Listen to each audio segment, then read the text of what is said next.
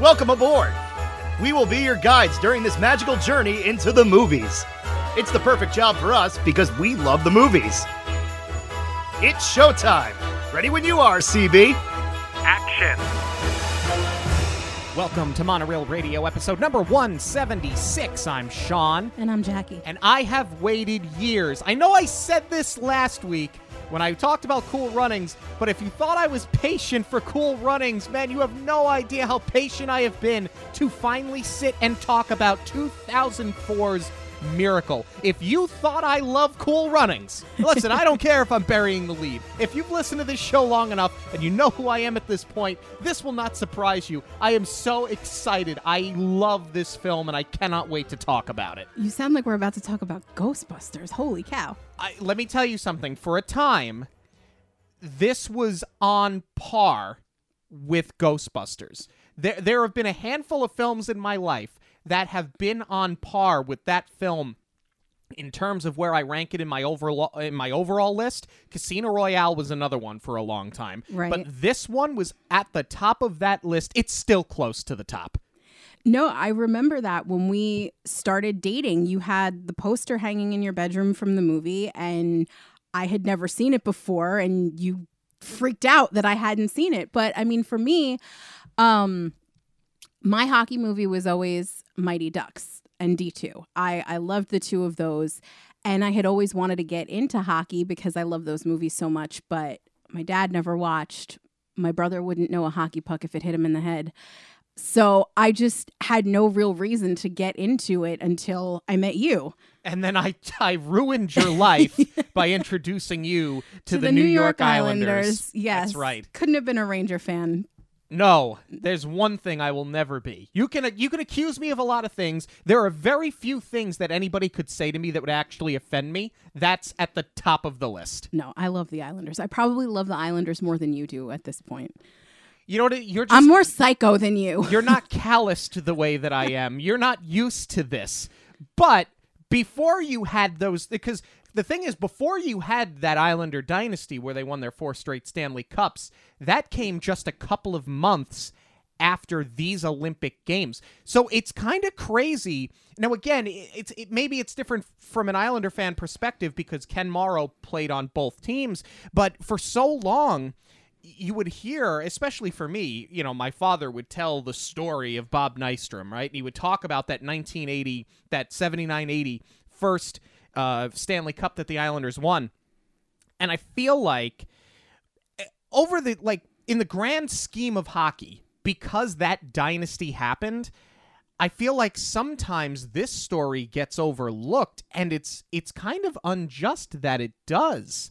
And I remember when I first saw the trailer for this, I was so excited that they were going to tell this story because, of course, my dad had told me the story of this hockey team, and as a hockey fan, I watch all the documentaries. So, like you just said, you were not a big hockey fan prior to us getting together. When this movie came out in 2004, you know, you're just over 20 years, less than 25 years from this game happening, but it's in the history books. For as far as you can recall, was this something that had at least been taught in a history class or a social studies class, you know, like in a tie-in with the Cold War? Like, how familiar were you with this story is my question. I really wasn't, you know, and it's interesting that you say that it sort of got buried because especially being from New York, like, you know, this was the Lake Placid Olympics. And then, like you said, it was the Dynasty Islander years. I'm surprised it wasn't a much bigger phenomenon where even me being so removed from hockey, I would have gotten, you know, sort of looped in. I mean, we were still, obviously, the Dynasty happened before we were even born. But yeah. I remember the Ranger phenomenon when I was a kid. I remember, you know, my even though I wasn't into hockey, my grandparents had gone to a hockey game and they came back with an Islanders hat and I wore it to school once and I was just bullied mercilessly for wearing the Islanders hat. And I think that's also probably where the hockey thing got buried for me. Aside from not having anyone to watch it with, I felt like I couldn't, you know, be an Islander fan. So I just sort of like completely retracted from it. But despite that, despite never having seen this film before you showed it to me, I have like weird ties, and I did eventually become very familiar with the story because when I first started working in television, I was working on this show, Sports Detectives, which I think it aired on the Esquire network. It wasn't like a very widely accessible show. I think now it's on Paramount Plus, but one of the episodes they tried to, it was about these, two sports buffs, historians, and they would try and go and track down all of these like famous iconic objects like Secretariat saddlecloth or Muhammad Ali's ring, which I think he threw into a river or something. But anyway, one of them was the Jim Craig flag from that moment, the Miracle on Ice, when it was draped over his shoulders. So I got very familiar with this game and with this story just from working on that show. And then when we sat down to watch this for the podcast, I saw Ross Greenberg is an executive producer, and I just happened to see his name in the credits. I didn't even realize this, but I did work for him when I was working on Quest for the Stanley Cup for ESPN. So I'm kind of glad I didn't know this about Ross Greenberg at the time, because he was so wonderful and so nice to work for. And I feel like if I knew that he was the executive producer on a Disney film, I probably would have been like shaking in my boots and not being able to like hold a conversation with him. Well, I'm glad for your sake that you were able to keep it together. So there's a lot of things to discuss here. Has this become a story that's forgotten to time? Do you have to be somebody of a certain age to remember any of this, or to be familiar with it, or to even appreciate this film? That is what we are here to discuss today. This review is sponsored by the Hidden Mickey Supply Co. Products include Disney and Pixar-inspired 3D straw charms. Listeners of Monorail Radio can get a 10% discount with the code Monorail10 at checkout. Visit Instagram or Etsy, search for Hidden, and make sure you're checking back on Mondays for new straw charm drops. University of Minnesota head hockey coach Herb Brooks interviews for and is named the head coach for Team USA Hockey at the 1980 Winter Olympics in Lake Placid. He builds his team using players mostly from the U as well as players from Boston University, and is intent on beating the juggernaut Soviet Union at the Winter Games. They've been gold medalists for 16 years, 4 straight Olympic games. He uses aggressive and at times unorthodox means of training his team. He also struggles with balancing his home life as well as checking the egos of his players and silencing the critics at the U.S. Olympic Committee who believes that he is in over his head and they don't agree with his tactics more times than not. Slowly but surely, the team starts coming together, and Mike Eruzione emerges as a team leader and is soon named the captain of the team. Right before the Olympics, Team USA plays an exhibition game against the Soviets at Madison Square Garden and are beaten 10-3. Herb flirts with the idea of benching goaltender Jim Craig, which causes temporary tension between the two of them, and it's also a means, really, of pushing Jim Craig to the next level, because Herb Brooks was known for playing those head games. Herb trims his roster to 20 players, and Team USA heads to Lake Placid. The team finds themselves in contention for the medal round, but need to defeat the Soviets to get there. Down 3-2 going into the third period, they storm back and Mike Eruzione scores the game-winning goal. The team would later go on to defeat Finland and win the gold medal, becoming national heroes in the process. For a film that I have so much to talk about, the fact that I'm trimming that plot down so much, at first I thought, am I not being descript enough? But I am going to bury the lead here a little bit. This is well known as being, in terms of a film based on a true story, this film is well known as being one of the closest depictions to real life. So once you trim out the training montages and Herb having to cut players from the roster and kind of challenging his players and balancing egos, that really is the plot of the film, because you're more or less, in many ways, kind of watching a documentary play out, which is really interesting when you're talking about a film that runs over 2 hours long. Well, I think that's part of what makes this such an interesting watch, regardless of whether or not you're a hockey fan, because you know what happens, you know the outcome. So what you're looking for is the tension and the suspense building and the dialogue and the action, because that's really going to be what pushes the story forward and make it interesting and exciting. Because, you know, like I said, you know exactly what's going to happen. There's no surprise ending. There's no twist. This is just a character-driven movie. That's I think what makes it really interesting, because it is so historically accurate, but you still had to give these men character traits.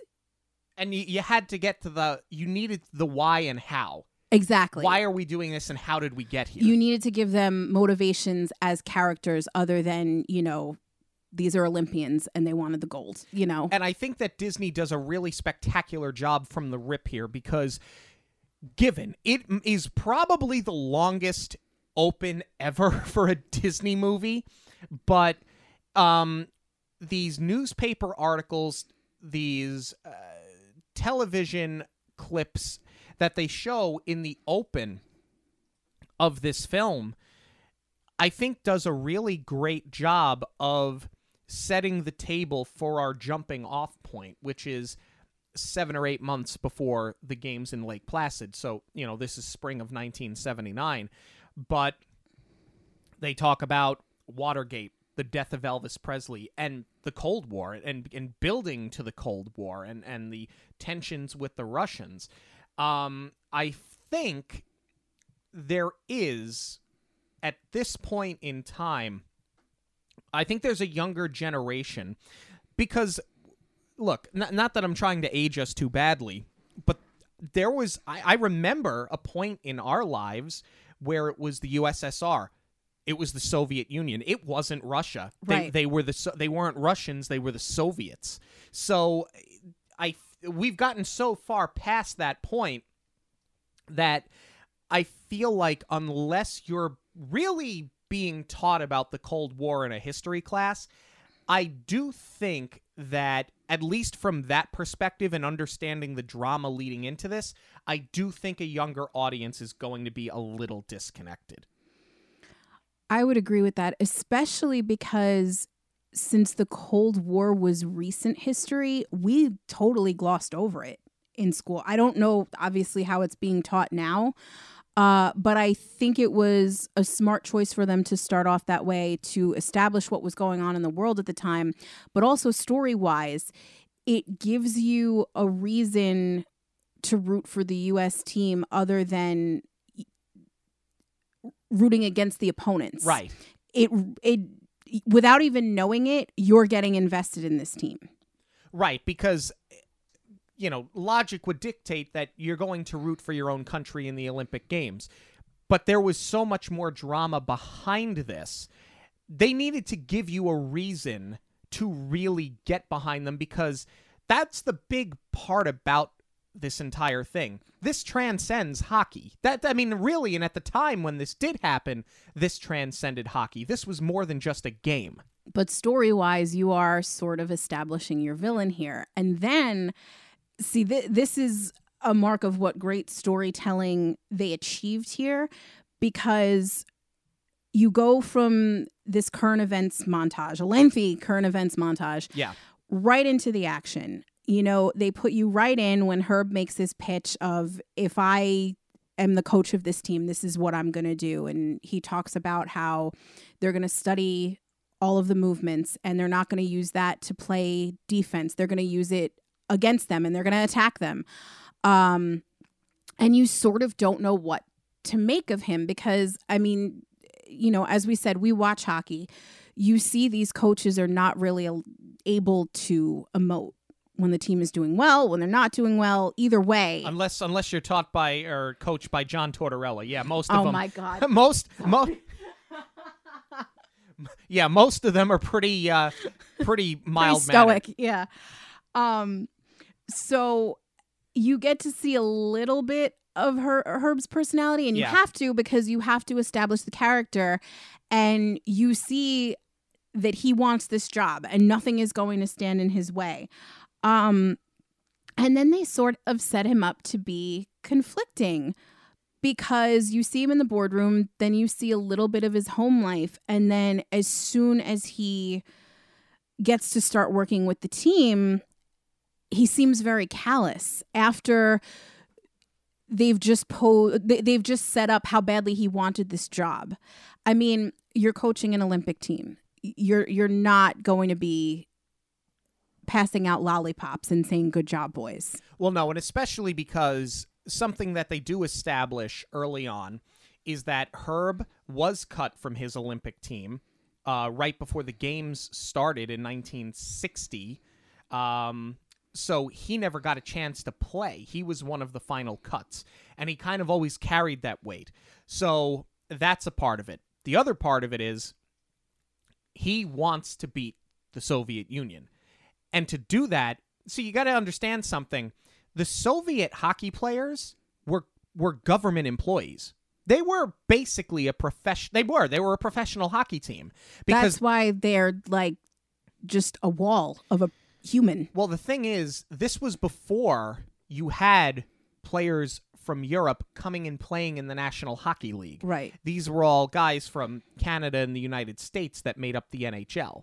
Certainly the Soviets were not going to send their best players to play in the NHL because they basically monopolized them for the sole purpose of building this Olympic juggernaut. And there was a time where professional athletes did not go to the Olympics. Now, I know right now we have an Olympics where the National Hockey League has not sent their players.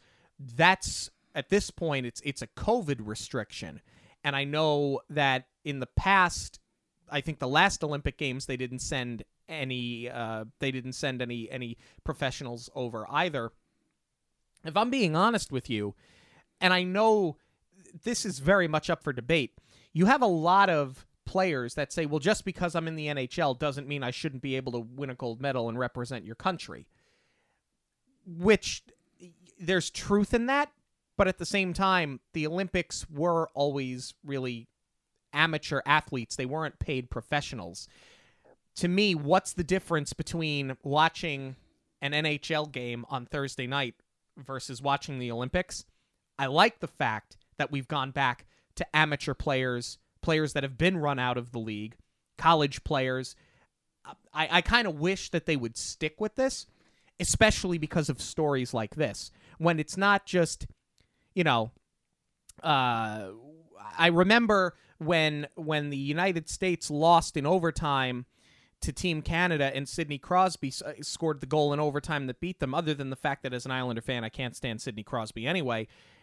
When Zach Parise scored the goal to tie that game late, it was exciting, but I'm like, well, but this is the same thing as watching him play for the Minnesota Wild. It's the same thing as watching him play for the New Jersey Devils. And then when Crosby scores the goal in overtime, I've seen him do this to the Islanders a dozen times, except now there's a gold medal.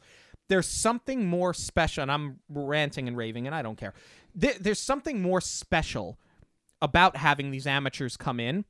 And I think that one of the things that this movie does really well is it plays up on how special that moment was, not just from a social commentary side, which, don't get me wrong, is 3/4 of the film, but from a pure sports perspective. This is what a team is built on. And Herb, in this meeting that you're referencing at the beginning of the film, says all-star teams fail because they rely on the individual. I'm going to build an actual team that's going to work together.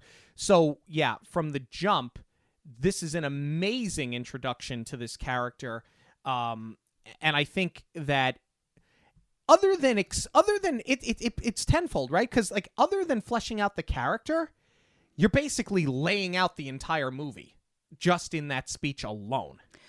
Right. No, and that's where I'm saying they're doing such a good job of trying to balance him out, because he, as our main character, we have to like him. But some of the things that he says and does when he's being hard on the team and being so cutthroat, you can't really sympathize with that because he is very hard on them at times. Well, and this is the bigger picture, though. I do sort of sympathize with him because of all of the things that I just laid out, and really everything that he discusses in that speech. You're taking a group of teenagers who mostly don't get along, mind you, because he's building players between Minnesota and Boston who already have an ice hockey rivalry. Yes. You're forcing them into this blender to be a team. There is high tension. So you're taking a group of teenagers who don't get along and putting them up against professional athletes. You have to callous them. I love that they made that choice, though, to bring us in before this team is built, because if you think of something, and maybe this isn't a fair comparison because this is obviously a real event, but when you do compare it to something like Mighty Ducks, we get character first. It's the ragtag bunch, and then we meet the coach who has to make them work as a unit. Here, we know the coach has the drive and ambition to do this. We're with him in his POV first, and now you have all of these amazing hockey players that don't get along. So we're learning about their characters as we go, and I think that was so interesting that as an audience we get to witness this team being built, but also to see that it wasn't just like, oh, we all made the Olympic team and we're going to be a band of brothers now. It didn't start out that way at all. No, the tension is palpable. And this is a credit to the acting, the directing, and the screenwriting, because that Colorado Springs tryout and really what happens in the days that follow. First off, from a sports perspective, this is the best pure hockey you've ever seen in cinema. Yes. D3 by far is the worst of the Mighty Duck movies, and it's not even close. But for a time, the hockey shot in that movie, you'd say was maybe some of the best hockey you'd ever seen on screen. This surpasses that tenfold. Tonally, it feels so different than the rest of the film. Like it really does feel like you're watching a game just shot beautifully. Yeah, and it's just but to your point, it's so interesting and so different and unique because the cinematography's great, but other than just showing us your run-of-the-mill training montage, you're creating and you're fleshing out all of this tension and aggression, which is kind of easy to do when you're making a hockey film.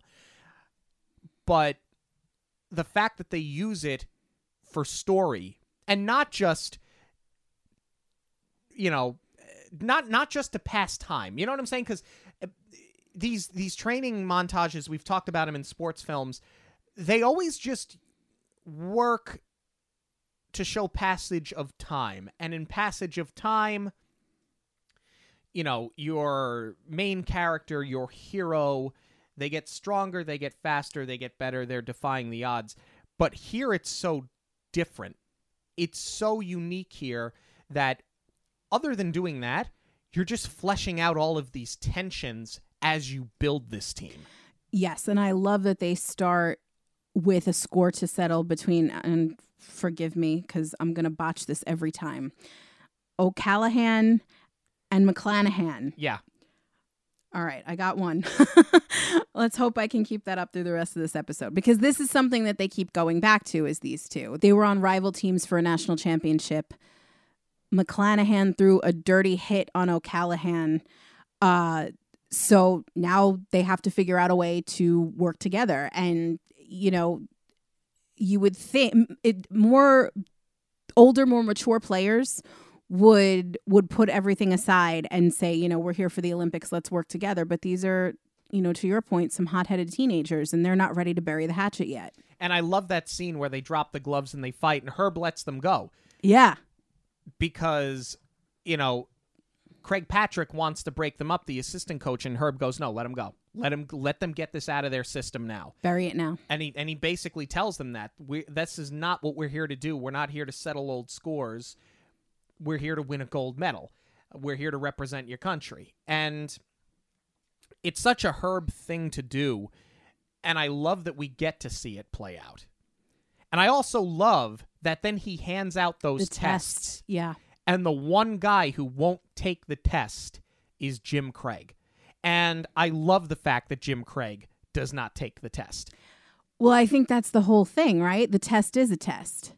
Exactly. And, you know, it comes back later when he pulls Jim Craig from that, when he, after that drubbing that the USA took from the Soviets, that 10-3 at the Garden, and he is now toying with the idea of starting Steve Janicek instead. He says, you know, Jim Craig says to him, is this because I didn't take your test?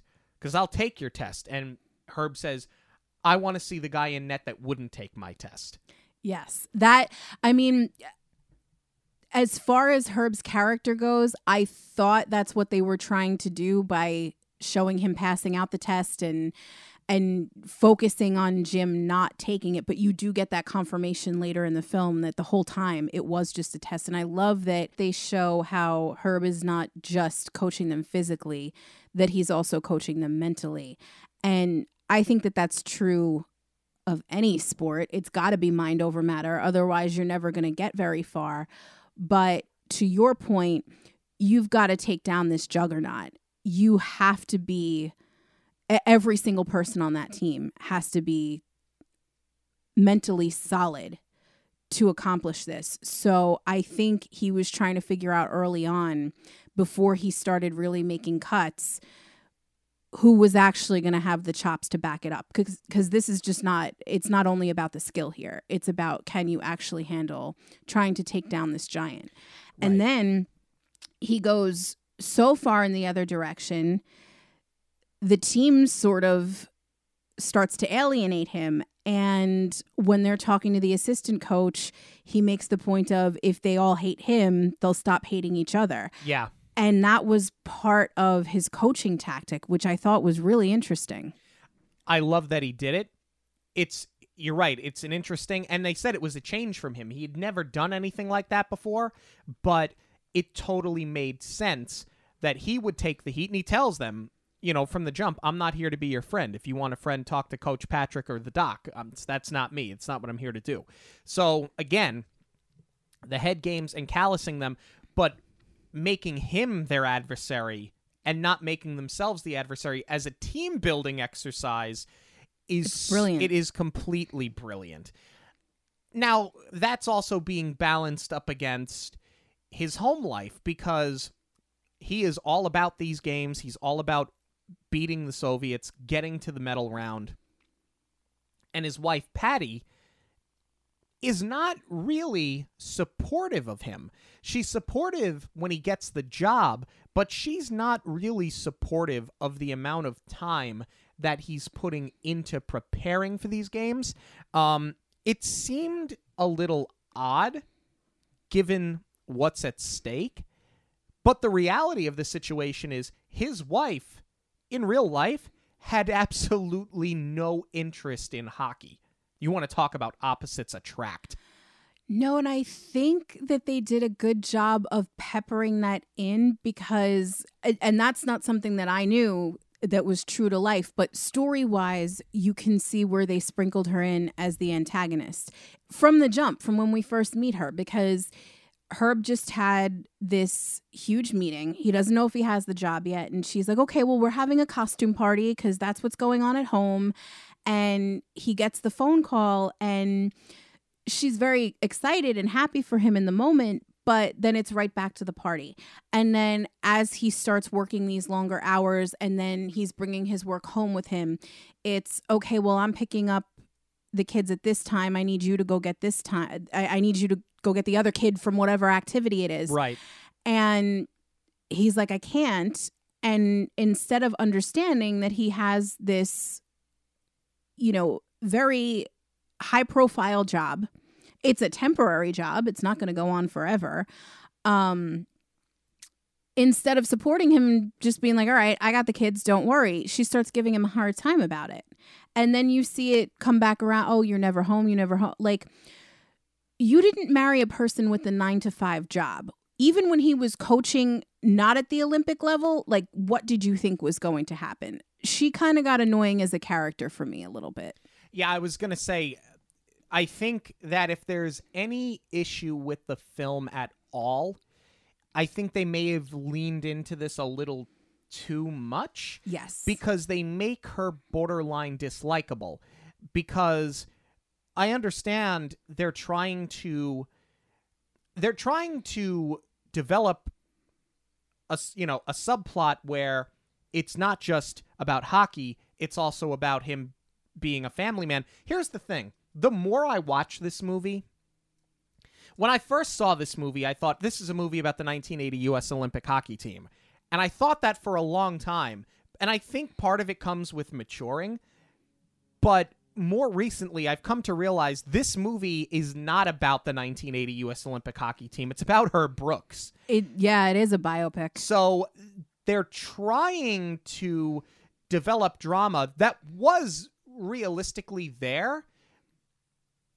But I think this is the one instance in the film where they're guilty of being heavy-handed when it's regarding anything, and because they don't really go too heavy-handed with the sports cliches, so they kind of do that here, and I think that it just makes her dislikable because as you're watching this, it's so irrational that you, as the spouse, would not be supportive of what he's doing, other than the fact that you're trying to win a gold medal for your country at the Olympics.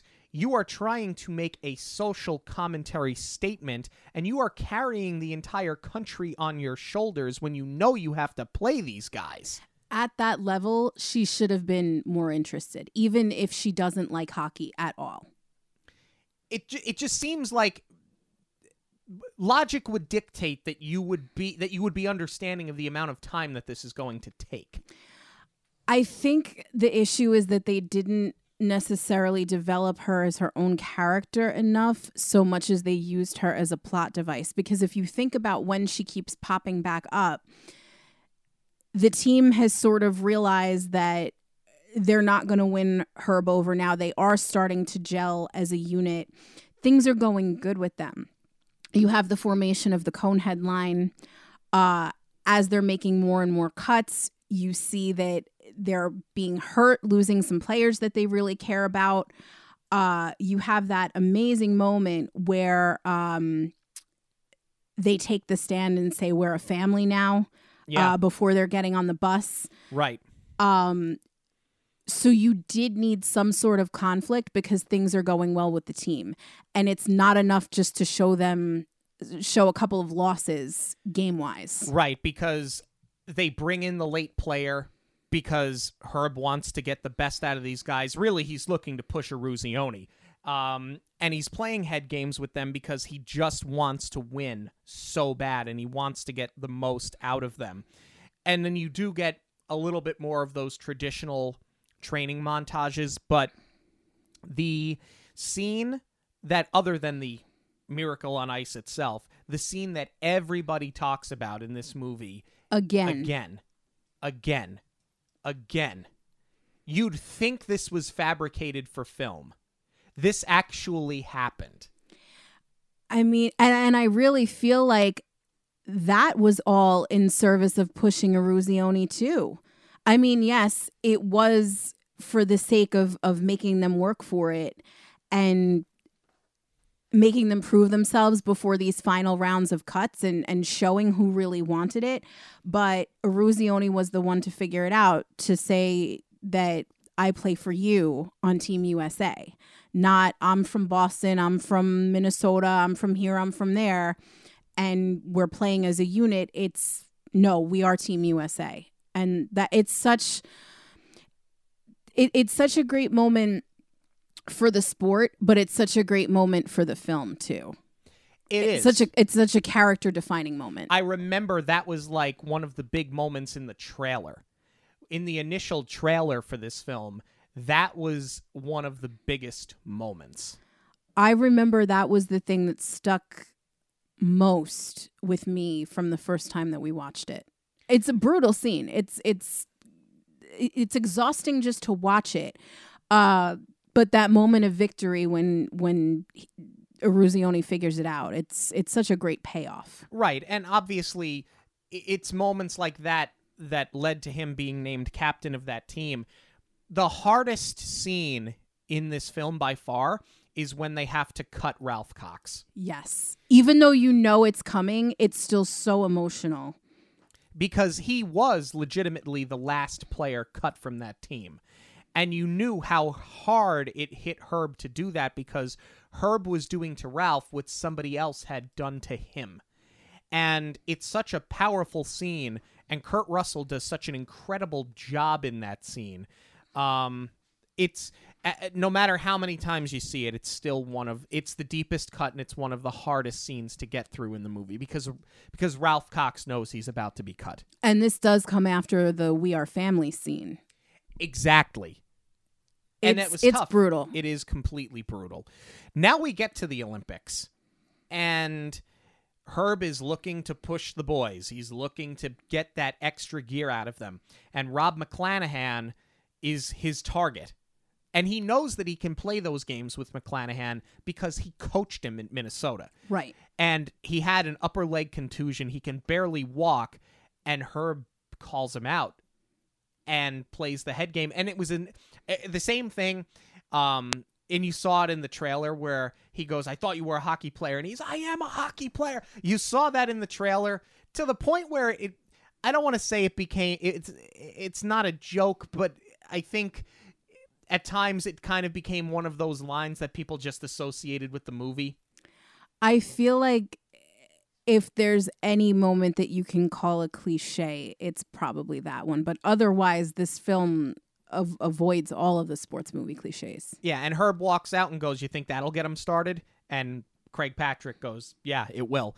And that really is kind of what pushes them into the next level and gets them prepared for this game against the Soviets. So now we go back to him. Now his whole family's in Lake Placid. Right. And he has this moment with Patty at the outdoor ice skating rink, and they're sipping hot chocolate. And I always kind of felt like this scene was unnecessary. I understand, again, you're trying to show that he is justifying his behavior to his family, and he's trying to balance it out. The scene is fine, but to me, it doesn't really do anything to push the movie forward. But maybe that's because I already know how this film's going to end. I mean, you kind of have to give her a moment other than just sitting in the stands and cheering him on. You need to get her back on his side. Would it have worked better if they had spent a little bit more time fleshing out her as a character in the film? Because now it kind of just seems like she's in it because, well, we're sitting in Lake Placid. Right, and your family gets, tickets to come and see. I don't know necessarily, because you kind of, regardless of her character, you have to have the makeup no matter what. But I feel like this was probably their way of avoiding the cliche of she showed up in the stands to support him. It was way better than he didn't know she was coming. And then when they won, he got to look up and there she was. Yeah, which you've seen in 100 sports movies. More or less every single one. Right. Let's talk about the scene in the locker room right before the game against the Soviets. Talking again about the history you have with this film. My senior year of high school, I was in the video class. I took video throughout high school. And it wasn't our final project because our final project was a completed film, but one of your, not a group project, but one of your individual final projects was you had to pick a scene in a film that you felt, without showing anything else in the movie prior or after, define the entire film. Basically, you were finding a perfect scene. This was the scene that I chose in my video class to show and explain why it is a most perfect film. And it's a most perfect scene. And why this scene almost defines the entire movie. Because, interesting trivia fact, the roster card that Kurt Russell is holding in his hand is the actual roster card that Herb Brooks wrote out at the 1980 U.S. Olympics. Oh, that is very cool. It's the real card. I'm surprised they let them have it for production. They didn't want to preserve that more. Disney gets what Disney wants, you know. But what I love... That's true. I guess if JFAV was able to break out that Jungle Book one more time... What I love so much about the scene is as he walks in to the locker room and the team, they're all sitting in their lockers, and he walks into the middle of the room and the camera sort of zooms out as it pans, and you have the carpet is the logo from those Olympic Games. It made everything in that moment so real. Even though it was real, even though you know they're going to win the game, the way that it's shot and the way that Kurt Russell carries that entire scene, it makes the whole thing come to life. That was a smart choice to pick that one.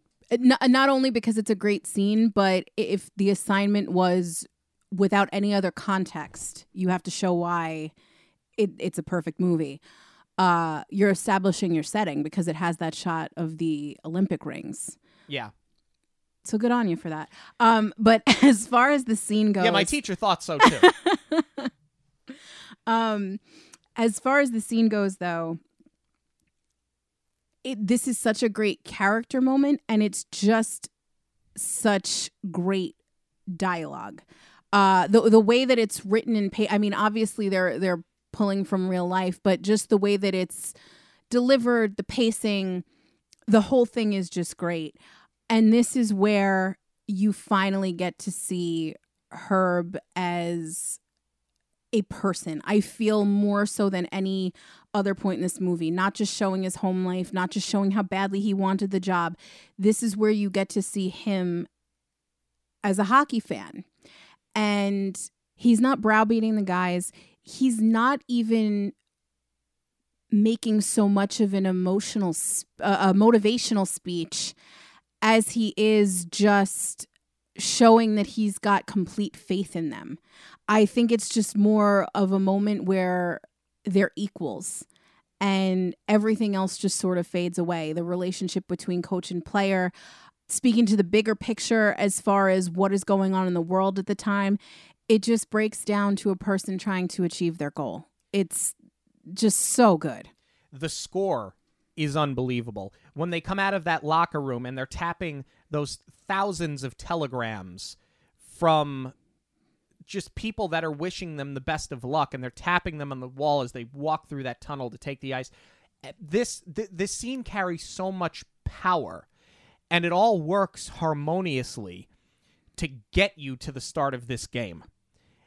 And I, to this day, no matter how many times I've seen this movie, I can't get over how incredible the pacing is as they flesh this game out. This is what this film does so well. Even though you know what's going to happen, it's still intense and it's still suspenseful. It's amazing to me that despite the fact that you know the outcome, how edge of your seat you are when you watch this movie. Even when you rewatch it.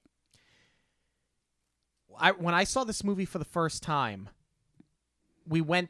my friend's father picked us up. We were in high school. None of us had a driver's. We had like learner's permit, but like you didn't have the full driver's license yet. Right. And you couldn't have like a certain amount of people in the car. I think Exactly. It had to be like you and a licensed driver. Yeah, so my friend's father picked us up and drove us to the closest movie theater because we're all hockey fans. And we saw like a 3 o'clock showing. Like we barely made the start of the movie. And I remember two things, and I'll never forget them. My heart was pounding out of my chest this entire game. And it still gets me now, though not as much as it did the first time I saw it, because Al Michaels re-recorded his play-by-play for the game, except for when they get to that last 10 seconds and they fade it from his re-recorded dialogue into the original ABC broadcast where he exclaims, "Do you believe in miracles?" Yes.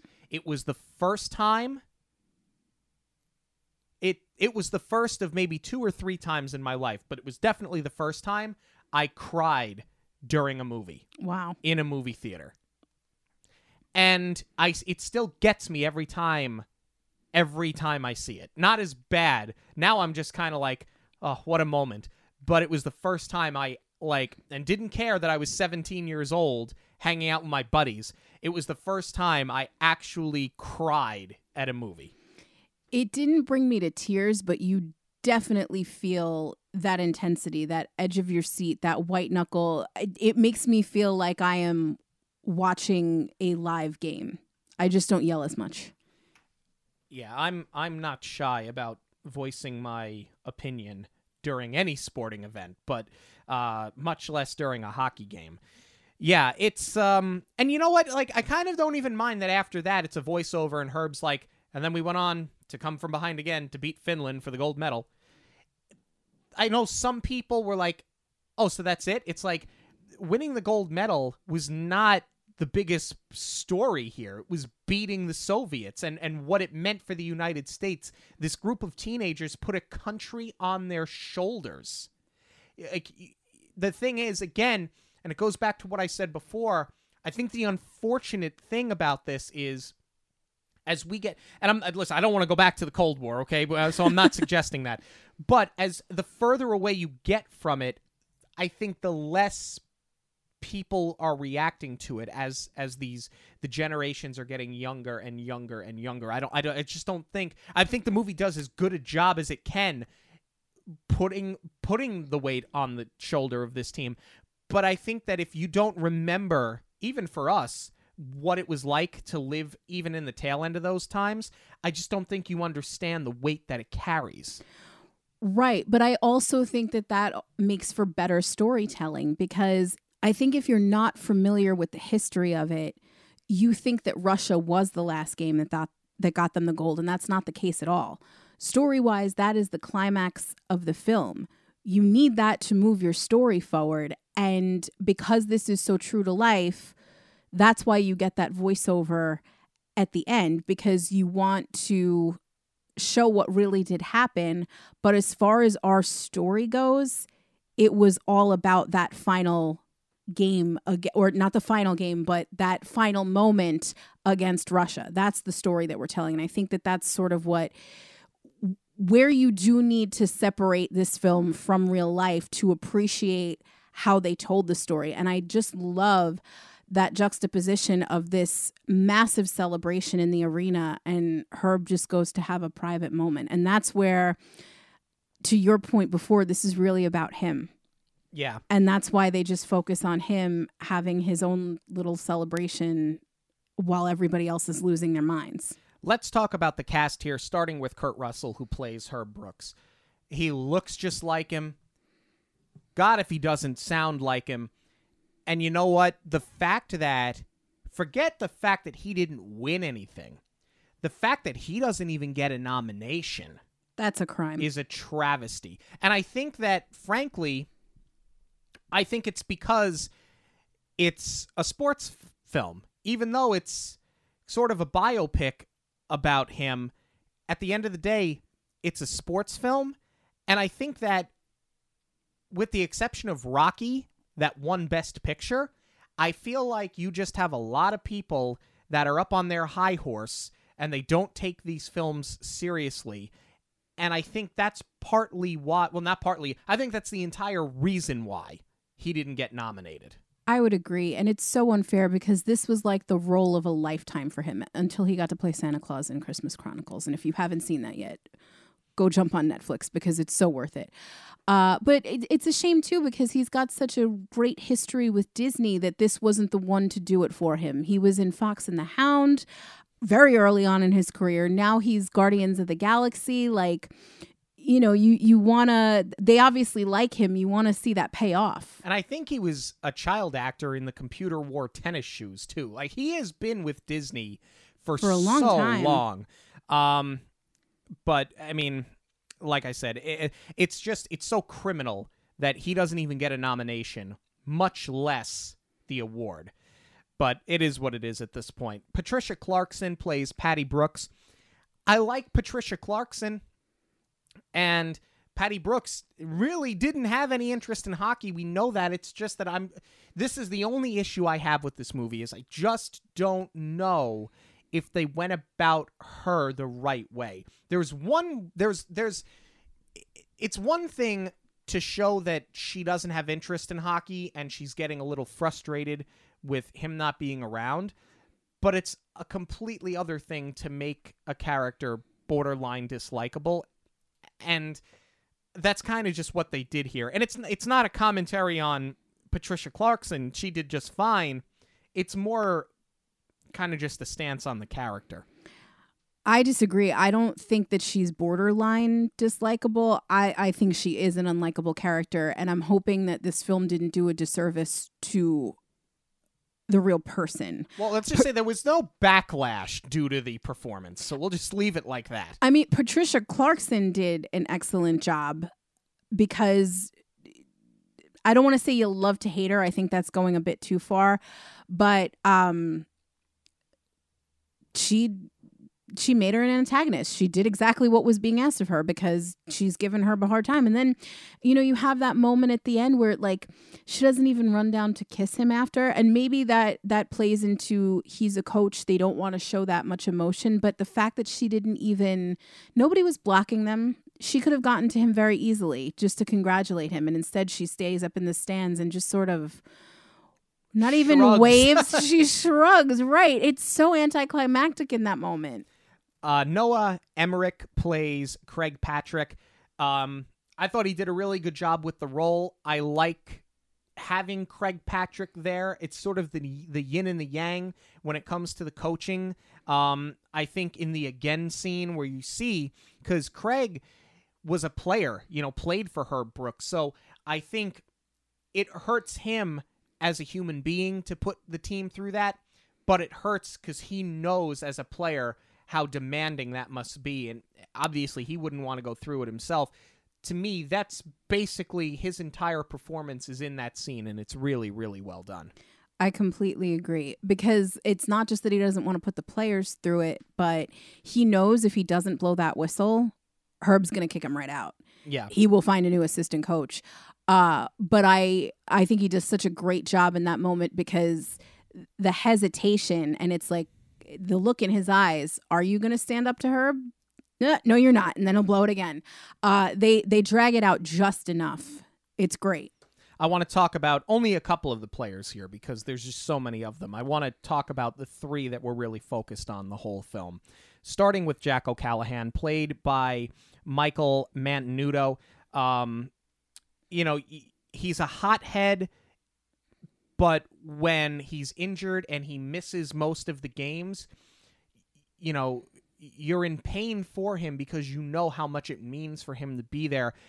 And I think that Michael Mantenuto did a spectacular job with the role. Unfortunately, he's no longer with us, but I think that as you kind of hate to call him a secondary character, but between Micah Ruzioni and Jim Craig and Herb and Patty and Craig Patrick, he kind of does become a secondary character, but he carries so much of the film at the same time. He's so good. He's a scene stealer for sure. The only thing that I don't like is that you don't see him take the hit. They just go back to the locker room where he's injured, and I feel like that kind of does a disservice to the moment, because you don't really know what happened. It seemingly comes out of nowhere. I mean, you know that Russia is pummeling them at this point, but I wish we had seen it play out rather than just, he's down for the count. He almost falls victim to what they did with Patricia here, because now it seems like you're using him as a plot device and not a fully formed character. Sure, that makes sense. Eddie Cahill plays Jim Craig, and he was absolutely spectacular. I felt that at times where you needed him to be lighthearted. He did it. I think at times where you needed him to be hard on himself, he did it. And in his moments where he has tension with Kurt Russell, the two of them just do such a great job playing off of each other that he was a scene stealer as well. He did a lot of work in the early 90s, like Charmed, Felicity, Law and Order, Dawson's Creek, like he's got all those major titles, but it's such a shame that you don't see him do more now because I think he's such a talented actor. I think, he looks like Jim Craig, but more than that, just the way that he embodies this player who's got the weight of the team on his shoulders. And to your point, in those moments with Herb, he just gives such an incredible performance. It's a shame that, he doesn't have as many accolades as he should. Patrick O'Brien Dempsey plays the Italian Mike Eruzione. But he does, jokingly aside, he does look just like him. And for a guy that is going to be the captain of the team, he's going to be, while Jim Craig carries the weight of the team, Mike Eruzione is the face of the team. Mm-hmm. He's such an easy character to root for, which is kind of crazy. They're real people. But he was such an easy person to root for. And I think that the way that Patrick O'Brien Dempsey plays him, I think the life that he gives him, I think the softness that he gives him, it makes it so easy for you to get behind him. It makes sense based on the way that he portrays him that he would be named the captain of this team.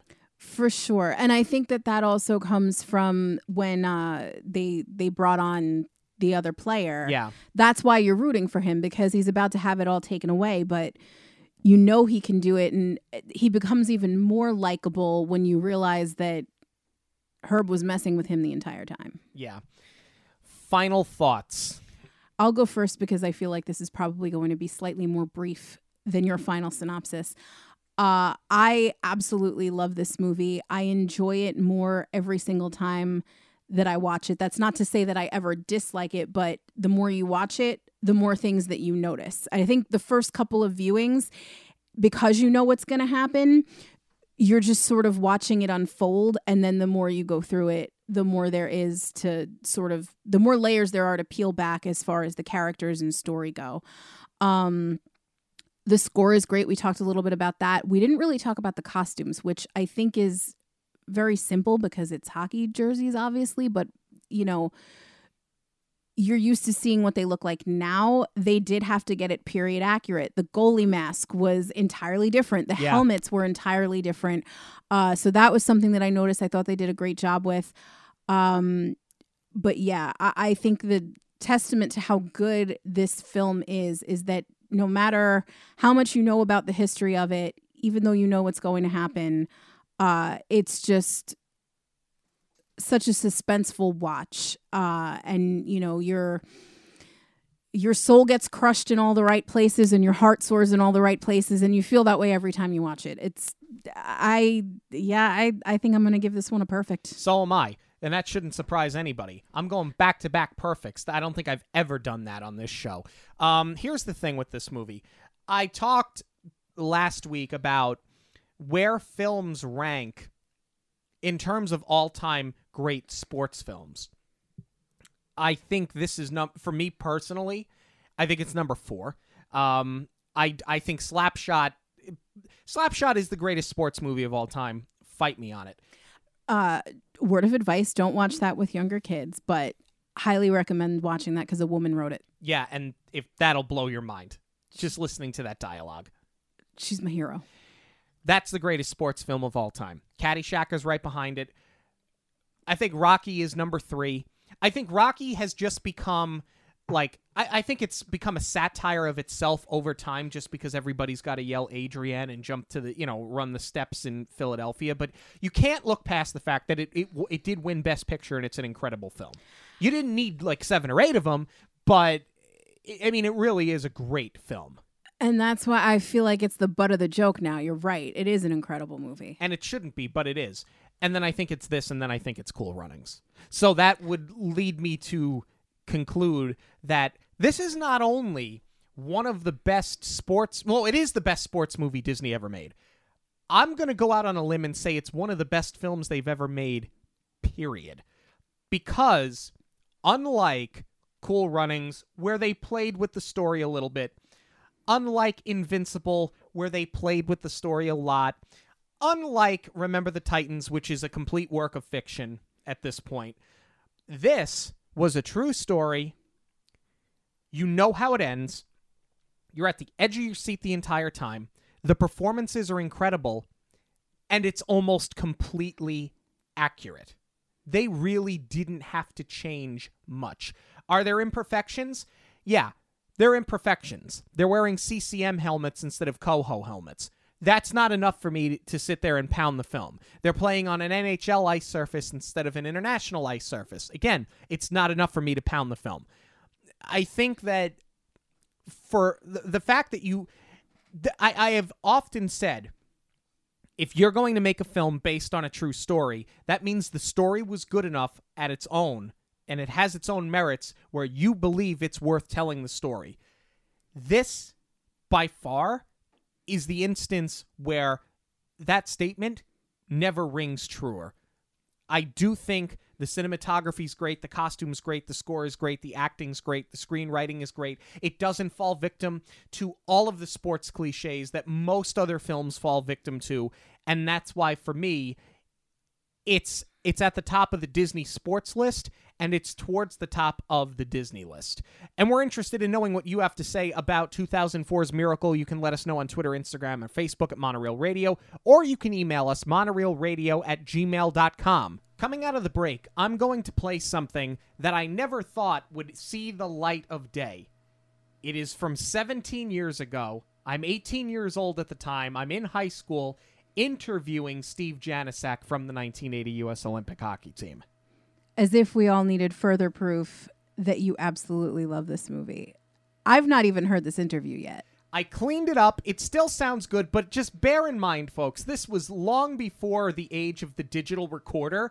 This was on a cassette tape, okay? I know I'm dating myself, but it was on a cassette tape. So just bear that in mind when you hear this. So we've got that coming out of the break, as well as news of the week and a contest winner.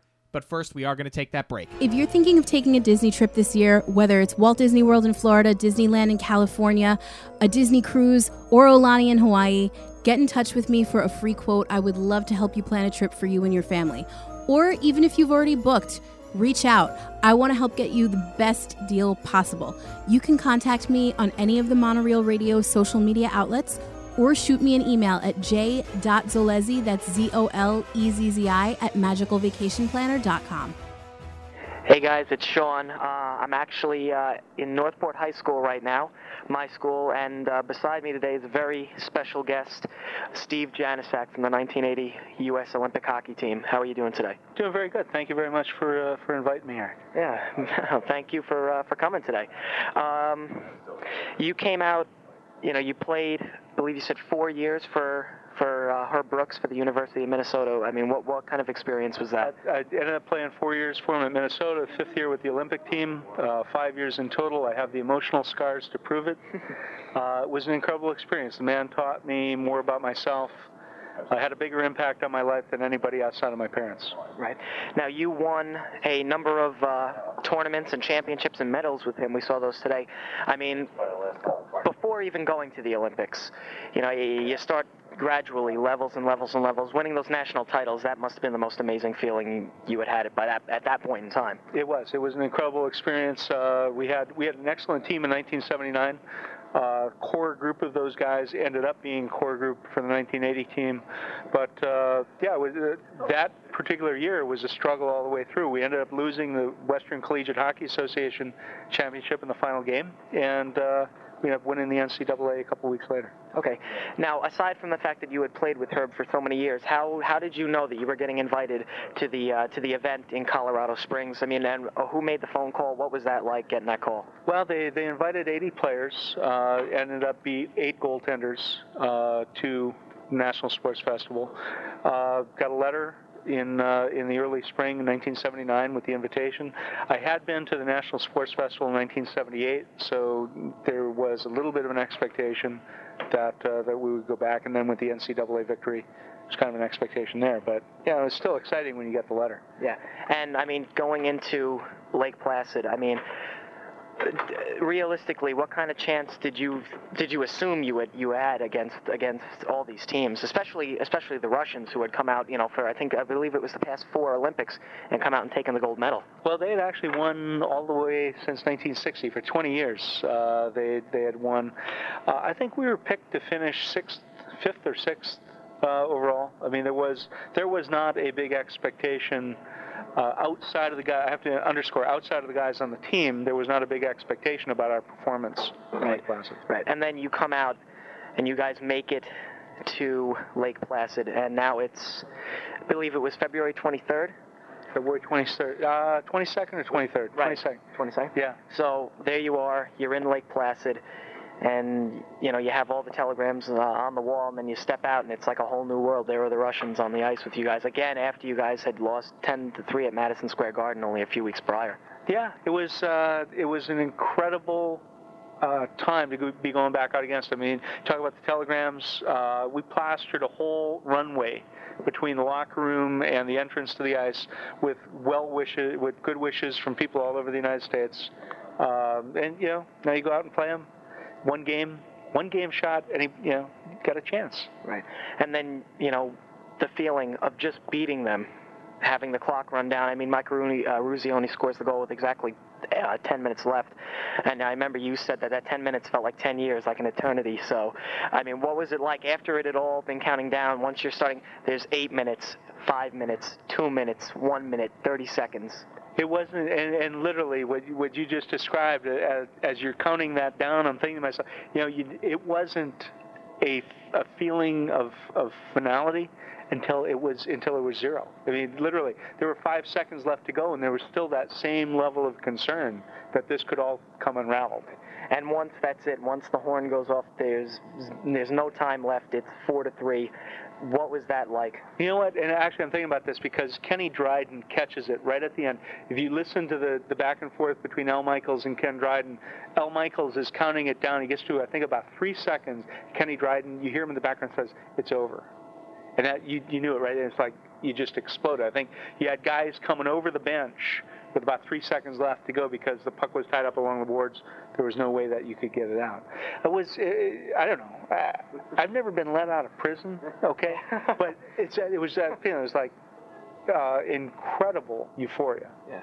And then, you had said that when you had received your gold medal, the Olympics in 1980 in Lake Placid was a lot more than just a hockey game. I know that there are some listeners out there that don't know the personal side of other things that had happened in Lake Placid. So if you wouldn't mind explaining what else had happened out there. Well, you had in 1980 you had the whole Afghanistan. Russians had invaded Afghanistan. The embassy in Iran had been taken over. In general, you had kind of economic stagflation. So you basically had the United States that was not feeling very good about itself and its position in the world. Yeah. And here you had this group of 20 guys kind of came out of nowhere and helped light a little spark for the country. Yeah, and I know you had said you met your wife out there, so it was a lot more than just a gold medal. For me, yeah. It was the best thing that ever happened to me. She probably saved my life.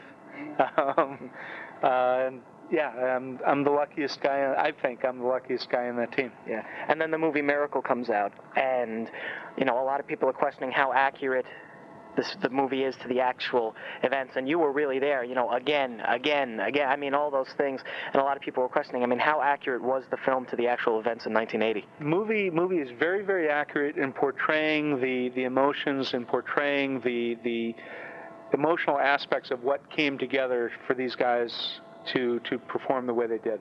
It's Hollywood. There's some artistic license taken. But I'll tell you this: you watch Kurt Russell Okay, you are effectively watching Herb Brooks. I've never had such an appreciation for the job of professional acting as I did watching Russell play Brooks, because he captures the character exactly right. And I know next week coming up, it's the 25th anniversary. What is it like looking back now on all that's happened within the past 25 years and looking ahead into the future of professional hockey? It's kind of interesting because in some of the global aspects, I mean, we're right back, we're at a war in Iraq. They're talking about hammering down on Iran. As some things have come back around to point one again. There are other aspects, though. I think the United States feels a lot better about itself these days, and I know just talking to the guys, talking to a number of them yesterday, everybody's really excited to be going back up there and reflecting on 25 years. 25 years just went by so fast. And just one last question: there's a part in the film where Eruzione and I think it was Jack O'Callahan, they're looking at the list of guys who had made it to the event, and they noticed one guy wasn't there, and Jimmy Craig had asked why, and OC went, there's 30,000 reasons sitting in his New York bank account, and he said $30,000 for signing bonus. That's insane. Looking back on that, and now looking at what there is right now, I mean, do you think that even back then there was some fault, and that's why we're having the problems that we're having in the NHL right now? Well, no, actually, it's interesting because Joey Mullins signed with the Rangers. $30,000 was a big signing bonus at the time. Sounds tiny today, but Jack O'Callahan, interestingly enough, had one of the best quotes I've read about this recent conflict. Said, people ought to step back and become more humble about what this is all about. What's going on now is all about control of the game. Who controls the game? The owners or the players? It's all about control. It's all about power. At the end of the day, I think OC hit it best.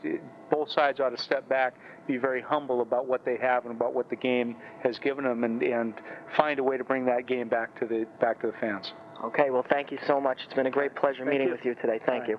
Wow, it is awesome that you hung on to that. The only thing that's not awesome about it is my very thick Long Island accent. That's the only thing about it that's not awesome.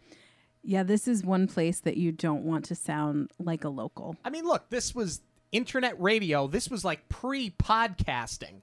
And it was before I had done like the real radio training. It was very novice, but I'm glad that tape saw the outside of my desk drawer because I never thought it would ever see the light of day again. So I'm glad I was able to bring it out and to share that with everybody. News of the week is brought to you by Karma and Kismet Design. If you're looking for media kits or graphic design, especially if you are a Disney content creator, Kelly has you covered. Plus, listeners of the show get a 10% discount with the code Monorail10 at checkout. Be sure to see everything that she has to offer at karmaandkismetdesigns.com. That's Karma, the letter N, kismetdesigns.com. We have a lot of news this week, starting with some casting. There were some casting announcements for Disney Plus that have been made in the last couple of days, starting with Rita Ora, who is a British pop singer. She has been cast in the Beauty and the Beast prequel series that is going to Disney Plus. I will admittedly say I don't know much about her, but they say that her character is going to be this dark, mysterious sort of character. So maybe Agatha? Maybe? I would hope. I would like to explore that a little more so that we get some sort of reason as to why she is in the woods. I don't need a reason as to why she cursed the beasts, but I would love to know why she just, found Maurice and nursed him back to health.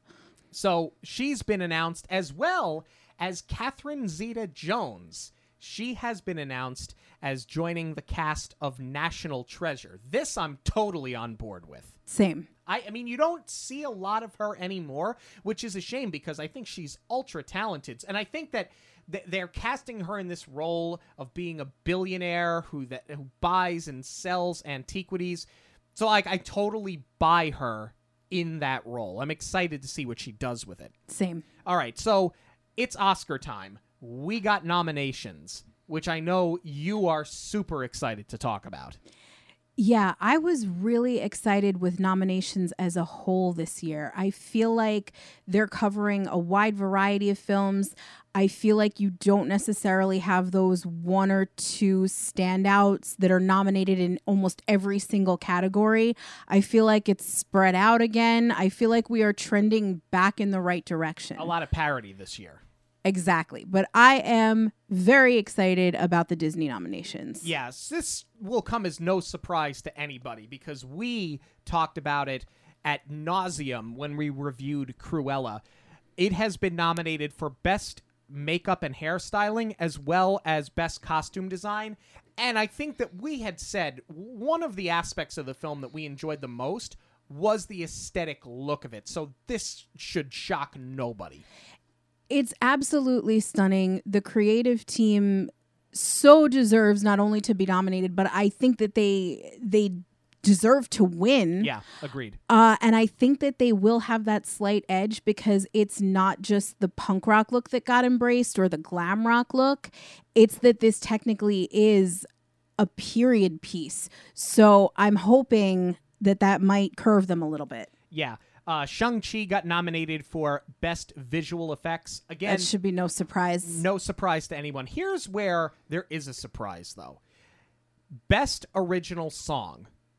Dos Oruguitas from Encanto was nominated. It's not that the song isn't good. It is very good. But we're not talking about Bruno. Well, we don't talk about Bruno. And a lot of people are asking, why aren't we talking about Bruno? Well, I do have an answer for that. I feel like, first of all, this is not the people's choice. The Oscars are not a popularity contest. There is a board of people that handle the nominations. There are Academy voters specifically for this. And what I think a lot of people don't realize is that studios have to make submissions for their considerations. That's why you get things like, well, it used to be that DVDs were sent out to the people who were in the screening committee. Now it's all digital for the most part. Yeah. But Disney had to pick what they wanted to submit. And in the case of the song category, you can only pick 2 songs by the same composer per film. So, like in the case of Frozen, you know, the Lopez's got the EGOT because they've done Broadway. They got the Emmys now with Agatha All Along. Right. And they've got their Oscars from Frozen.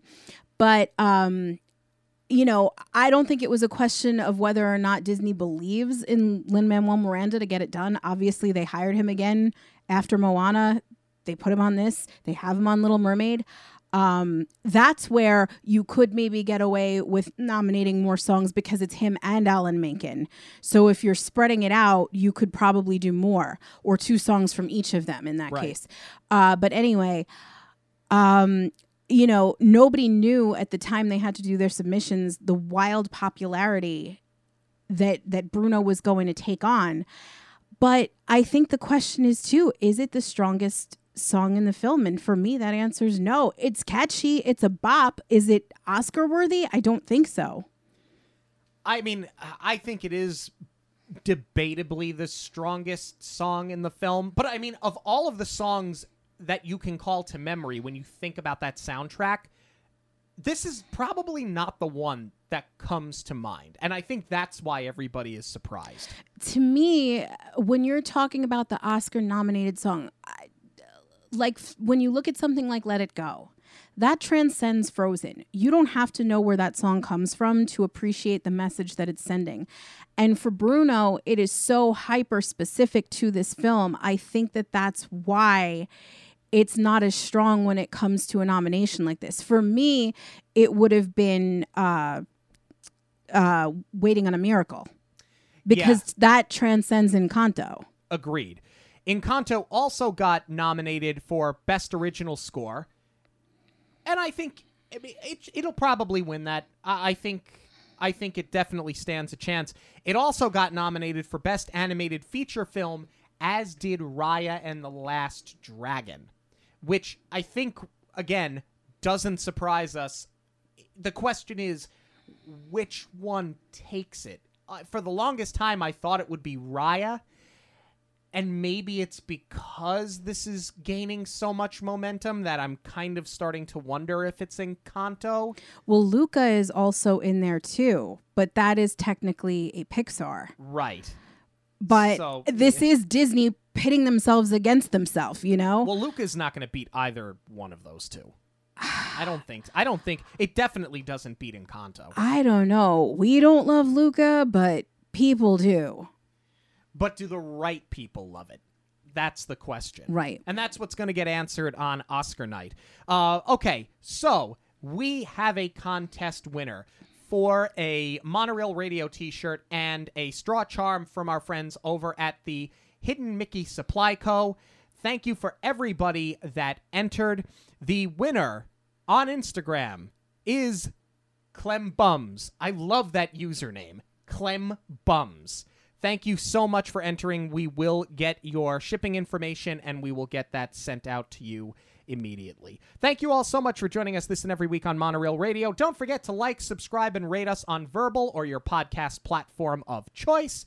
You can also follow us on Twitter, Instagram, Facebook, and TikTok at Monorail Radio. We love to hear from you. You can email us monorailradio@gmail.com. And for links to everything related to the show, it is online at monorailradio.com. For Jackie, I'm Sean. Have a magical week, everyone.